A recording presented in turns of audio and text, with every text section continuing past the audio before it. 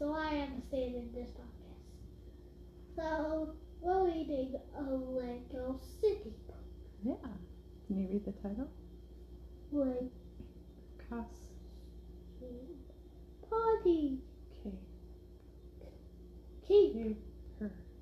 Caper. Costume party caper. Costume capers. Costume capers. Good job. This is called Lego City Costume Capers. We've never read, I don't think we've ever read a Lego City book before. But I watched it. Lego City Costume Capers by Steve Fox, based on the story by Kelly McCain, illustrated by Amit Studio. Beep, beep, beep. Mayor Fleck's alarm clock blared. Good thing I got a full night's rest, he said. I have so much work to do before the big Halloween party. Mayor Fleck jumped out of bed to start his very busy day, but something felt wrong. My corn outfit, he cried. I never take it off. It was gone. Mayor Fleck put on the only other suit he owned and rushed to town hall. Planning a Halloween party couldn't wait, but his assistant Carol stopped him at the door. Excuse me, sir, she said. The mayor isn't in yet. I'm the mayor, he shouted. Don't you recognize me? Carol squinted at the mayor. Without his corn suit, she really didn't recognize him. Neither did Carol's daughter, Madison. Mommy, who is this strange man? She asked. Carol frowned and looked closer and closer until she gasped. It is you! But, sir, you don't look like you. Carol wasn't the only one who had trouble recognizing Mayor Fleck. At the new construction site, no one would work until the real mayor showed up to sign off on the permits. Nice costume, buddy, the foreman joked. It'll be a real hit at the Halloween party.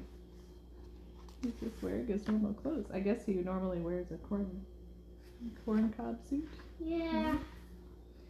It only got worse as the day went on. At the new shopping center, they wouldn't let Mayor Fleck cut the ceremonial ribbon, so they couldn't start working. At the opening of the hospital's new wing, the doctors thought Mayor Fleck was just a confused patient who had bonked his head. Even has a shirt that says, Number 1, Mayor. Mayor. Carol was getting worried. If no one believes you're the mayor, you can't plan the party. Then Madison had an idea.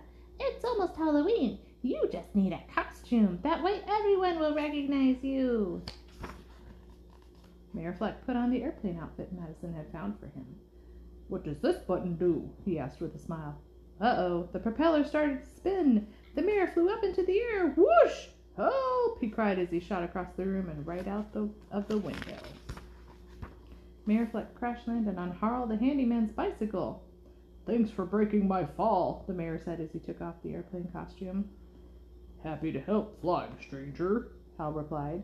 He didn't recognize the mayor. Mayor Fleck explained the situation, and Harl had the perfect solution. You can borrow my tutu, he said. His tutu. At his office, Mayor Fleck realized the tutu wasn't right, and to make matters worse, his pen suddenly turned into a banana. He started to panic. How could he get his work done for the Halloween party if no one believed he was the mayor? Just then, Fire Chief Freya McLeod climbed through his window. Let's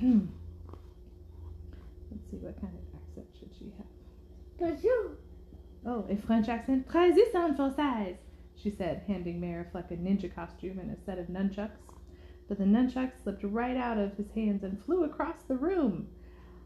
All this smashing is distracting, he cried. This outfit is not helpful for my work. No. And smashing. He flipped the nunchucks, knocked over the flower vase and the other blocks. Have no fear. Duke Detain is here, the Lego City top cop shouted, entering through a window and rolling over the mayor's desk. What were you going to say, honey? I know him. He's in the Lego City one.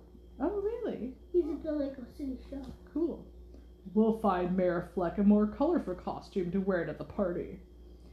Mayor Fleck felt that something very strange was going on. Where had Duke come from? And now his pen had turned, and how had his pen turned into a banana? I wonder if he's sleeping? Could he be dreaming? Before Mayor Fleck could figure out what was happening, Madison and her friends arrived with more costumes. His brain started to boggle. "Stop this! No more!" he shouted. No one listened. There was a whole avalanche of costumes. "Help!" wailed the mayor. "This is scarier than any Halloween movie marathon. It's a nightmare!" Beep, beep, beep. That was right. He was dreaming. The mayor recognized that sound. It was his alarm clock. He gasped.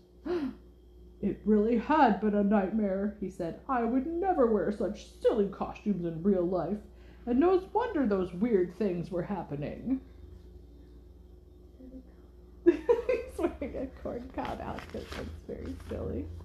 Best of all, Mayor Fleck's corn suit was right where he'd left it, on his body. "This is the perfect costume for the Halloween party, and for every other day of the year." What? He has to clean that. Very silly. I don't know why he wears a corn cob outfit. It's just the mayor. The mayor makes the rules. Bye, podcast listeners. Bye, podcast listeners. Bye. Thanks Bye, for podcast listeners. Bye, podcast listeners. Bye, podcast listeners. Bye, podcast listeners. Bye, Batman. Bye, Robin. Bye, School David. Bye, Squirrel Mommy. Bye, School Lego. Bye, Lego corn cob guy. Bye, Lego Cord. Bye, Lego podcast listeners. Bye, Lego podcast listeners. Oh.